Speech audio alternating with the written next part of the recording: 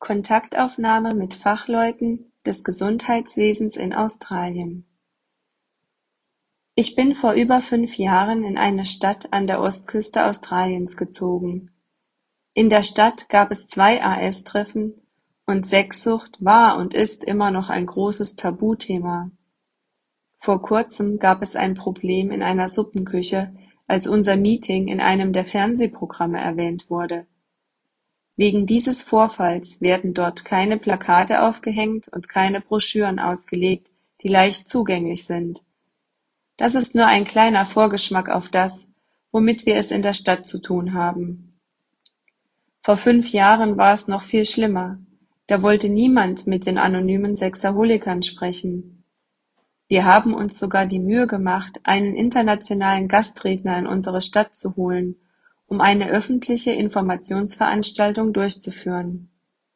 Wir verschickten über 150 Einladungen an alle Geistlichen, die wir finden konnten, und an alle Fachleute, die wir finden konnten.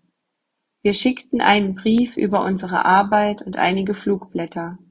Kaum jemand kam, nur ein katholischer Priester und eines seiner Gemeindemitglieder.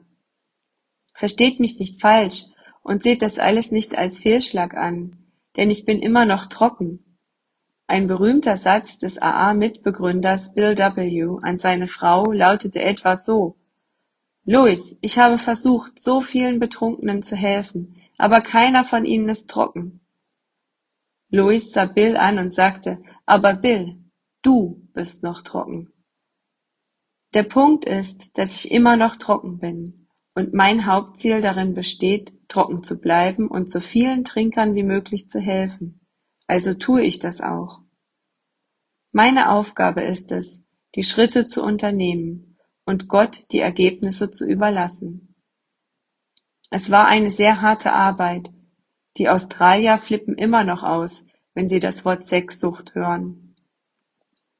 Von den 150 Personen, die wir eingeladen hatten, kam ein weiteres Mitglied zu unserem Treffen. Wir begannen, Leute anzurufen und zu fragen, ob wir uns mit ihnen treffen könnten. Viele Leute wollten sich mit uns treffen, und es war für uns beide eine tolle Erfahrung. Wir hatten viel Spaß dabei, unsere Geschichten zu erzählen, und die Fachleute aus dem Gesundheitswesen hatten eine Menge Fragen. Ich hielt einen Vortrag an der Universität vor allen Mitarbeitern des Gesundheitswesens, und es war ein großer Erfolg. Es gab viele Fragen zu unserer Definition von Nüchternheit und Fragen dazu, warum Selbstbefriedigung für uns nicht nüchtern war. Die meisten Leute waren mit unseren Antworten zufrieden. Die AS-Mitglieder kommen nicht in Scharen zu unseren Treffen. Die meisten AS-Mitglieder haben keine Ahnung von Öffentlichkeitsarbeit oder davon, wie man die Botschaft an Fachleute aus dem Gesundheitswesen oder an die Kirchenvertreter weitergibt. Daran ist niemand schuld, und wir werden unsere Bemühungen, die Botschaft zu verbreiten, weiter fortsetzen. Kürzlich haben wir einige Visitenkarten angefertigt und sie an Priester und Seelsorger weitergegeben. Als ich letztens in Irland zur Beichte ging, habe ich dem Priester unsere Visitenkarte gegeben. Die meisten Leute fallen um, wenn man die anonymen Sexaholiker erwähnt. Es ist schon komisch, ihre Mimik zu beobachten, um ehrlich zu sein. Und es verstärkt nur die Scham, die wir als Sexsüchtige empfinden. Aber irgendjemand muss ja die Barrieren niederreißen.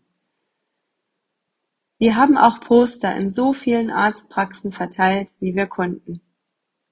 Wir bekamen eine gute Resonanz, aber auch viele schräge Blicke. Aber man weiß ja nie, wessen Leben man durch diese Arbeit retten kann. Wir haben außerdem viel Aufklärungsarbeit geleistet. Wenn ihr mehr erfahren wollt, kontaktiert uns unter newcastlegroup@gmail.com.